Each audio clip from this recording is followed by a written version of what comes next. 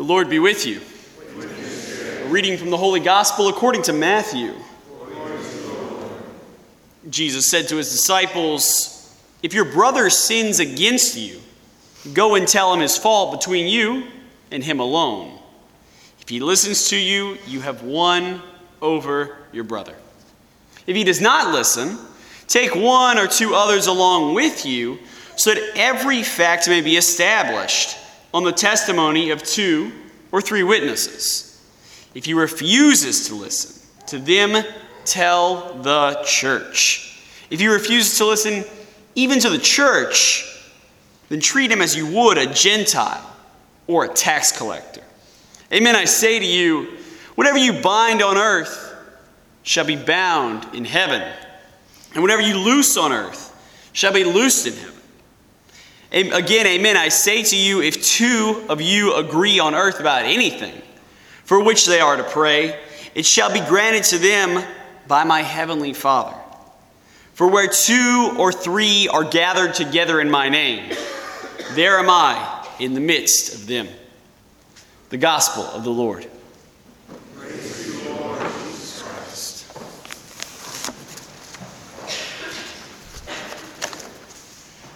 Back whenever I was in high school, I was just kind of starting to get into my faith. And one of the treasures that I discovered within the Catholic Church are the 7 spiritual works of mercy. And once I discovered these things, I was utterly fascinated by them.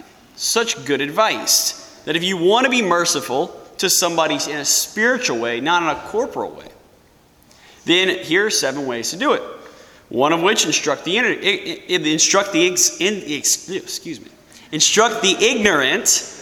The other, counsel the doubtful. Bear patiently those who wrong us. Forgive offenses. Comfort the afflicted.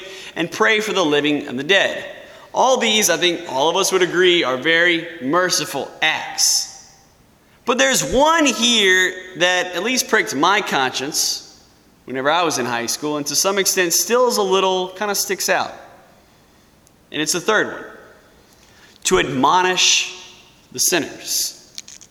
On what planet is that a merciful act? I remember thinking back in high school. Sounds judgmental. Sounds a little self-righteous. Sounds like downright being a jerk. And really, I think for the longest time, a lot of us kind of feel this way. We see people doing wrong, and we're like, who am I to judge? Let me kind of avoid this. Let me just kind of scoot around this issue. Let me not say anything. And I think this is a problem that often plagues us, especially us as millennials, because we're not really big on confrontation. We like tolerance, and that has its place. In fact, it has its place within these spiritual works of mercy, to bear patiently those who wrong us. So how does this third counsel, admonish sinners, actually fit as a work of mercy and not some work of justice? And I think our first reading really shows us why it is a mercy. Why it's a mercy to 3 different entities. A mercy to the church, a mercy to others, and most importantly, and surprisingly, a mercy to ourselves. My friends, in our first reading, we have God speaking to Ezekiel. Now, Ezekiel was a prophet living in Old Testament Israel. And a prophet is one commissioned specifically by God to speak the truth, to speak the words of God. Now, one interesting aspect about prophets is that almost every time God raised a prophet, then Israel, in the Old Testament, Israel was at war with some other entity. And they were meant to counsel the kings and the leaders on how to wage war, when to form alliances, when to surrender, when to do this, that, and the other. In this reading, to kind of add on to this war imagery, he calls Ezekiel a watchman. A watchman is a guy who is commissioned to man a post whenever a city is at war to make sure the enemy doesn't sneak up on them. In fact, a watchman is so important that if you're appointed watch in the United States Army, Marines, Navy, whatever, and you fall asleep during your post, you're going to be thrown in Fort Leavenworth for a number of years. You'll be thrown in a military prison. It's a capital crime to fall asleep on watch. It's one of the most important jobs that we have. But another thing about this is he's also not just a watchman, he's a watchman over the entire house of Israel. And the reason why this is such a big deal is because all of this, the idea that we have here in our Old Testament reading a prophet as a watchman in a time of war over the house of Israel, is that it all applies to us. You see, you and I were actually commissioned prophets. We don't really remember it for most of us because it happened whenever we were baptized. Whenever we were baptized, we received a threefold office. Priest, to offer sacrifice to God. King, to rule over those that which belongs to us and give glory to God. And prophet, which means we were commissioned to speak the truth. But not only is that important here, there's something else even more fascinating. You see, in this first reading, Ezekiel is commissioned a prophet over the house of Israel. And the beautiful aspect about that is that the house of Israel is just a prefigurement, a foreshadowing of the Catholic Church that we have now. Which means that whenever he's talking about you, a prophet, a watchman over the house of Israel, he might as well be talking to us and giving us wonderful instruction. Because, my friends, the house of Israel is just an Old Testament way of saying the church. And there's so much of the church now has in common with the house of Israel back then. The church, like Israel, is at war. But it's not against an earthly kingdom like Israel was. No, this kingdom is far more worse, far more devious. It's not an earthly kingdom, it's a kingdom of darkness, a spiritual kingdom. The leader is the devil. His ammunition, temptation, and his goal is to afflict every single one of us with a mortal sin so that we might be dragged to the absolute pit of hell. And if we're waging war against this kingdom, then that makes a church an army, making us soldiers. And guys, no one appreciates good correction more than soldiers. Because every soldier knows that an army, like a chain, is only as strong as its weakest link. And there is nothing that weakens the chain of God's army than a mortally wounded member. That's why admonition is known as merciful. Because, my friends, whenever we're mortally wounded, not only does the guy next to us suffer, not only do we suffer, but the whole church does, because we fight as an army. That's why it's so important to correct those who participate in mortal sin. Drunkenness, missing mass, sexual issues, receiving communion under mortal sin. These problems are real problems that afflict the church. Just like a lazy soldier is a real problem to the army. It stifles our ability to fight. It stifles our ability to resist the kingdom of darkness, and it stifles our ability to evangelize.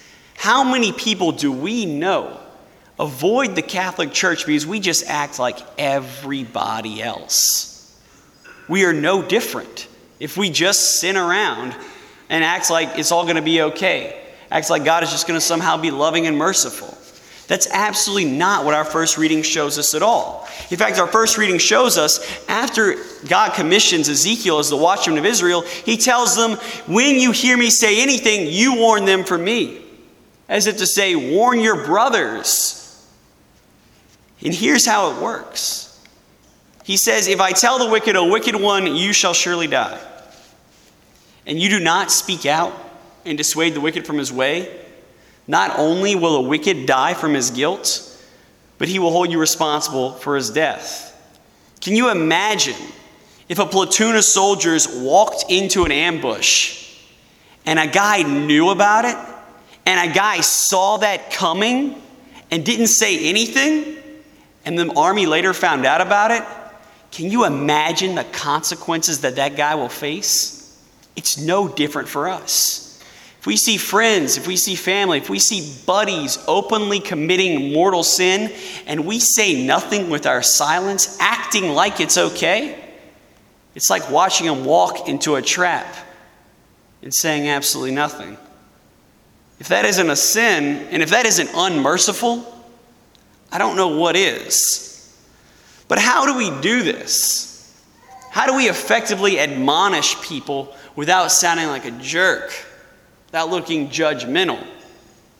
And honestly, the best person who does this, I am not kidding, is Mother Angelica. Go on YouTube and research Mother Angelica, and you will find the most delightful person that tells you you're going to hell that you could ever imagine.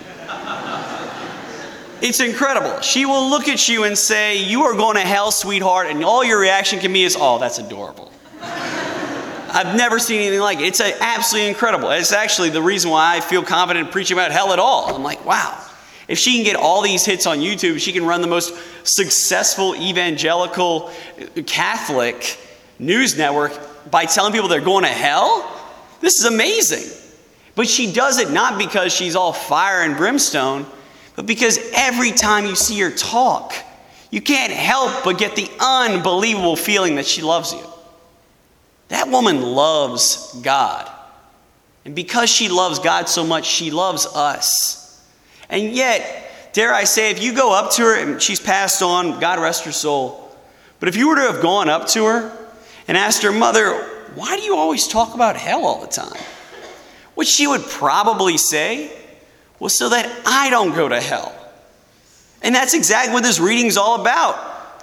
What the Lord tells Ezekiel after he warns Ezekiel what would happen to him if he died, if he did not warn the sinner to stop sinning. After he does that, he says, "But if you do warn the wicked, if you do tell them to stop sinning, if you do tell them to turn away from this junk, and they don't respond, they will die, but you will be saved." That's why correcting the sinner not only is merciful to the church, to others, but it's also merciful to yourself. Because in correcting the sinner, you are doing your just duty by warning him what he does, by seeking at least to try to save his life.